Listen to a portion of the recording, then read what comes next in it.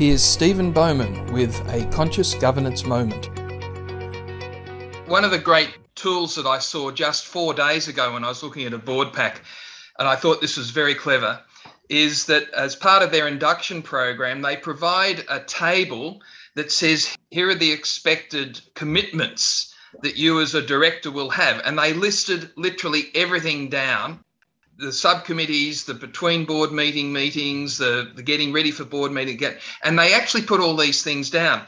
And it was very clear that there was a commitment required, which ties in with one of the comments that I've always made to someone thinking of going on a board and those that are recruiting board members. Let them know what you think the commitment is going to be and don't coat it in sugar. I've had chairs say to me, we can't do that. No one will be interested. Well, if they're not willing to do that, you don't want them on the board. So it's almost like it's self-selection. So, as part of the promotion, the recruitment and part of the induction, make it very clear that this is a guesstimate that is not just board meetings. There's the subcommittees, there's the stakeholder engagement, there's the strategic conversations over and above the board meetings.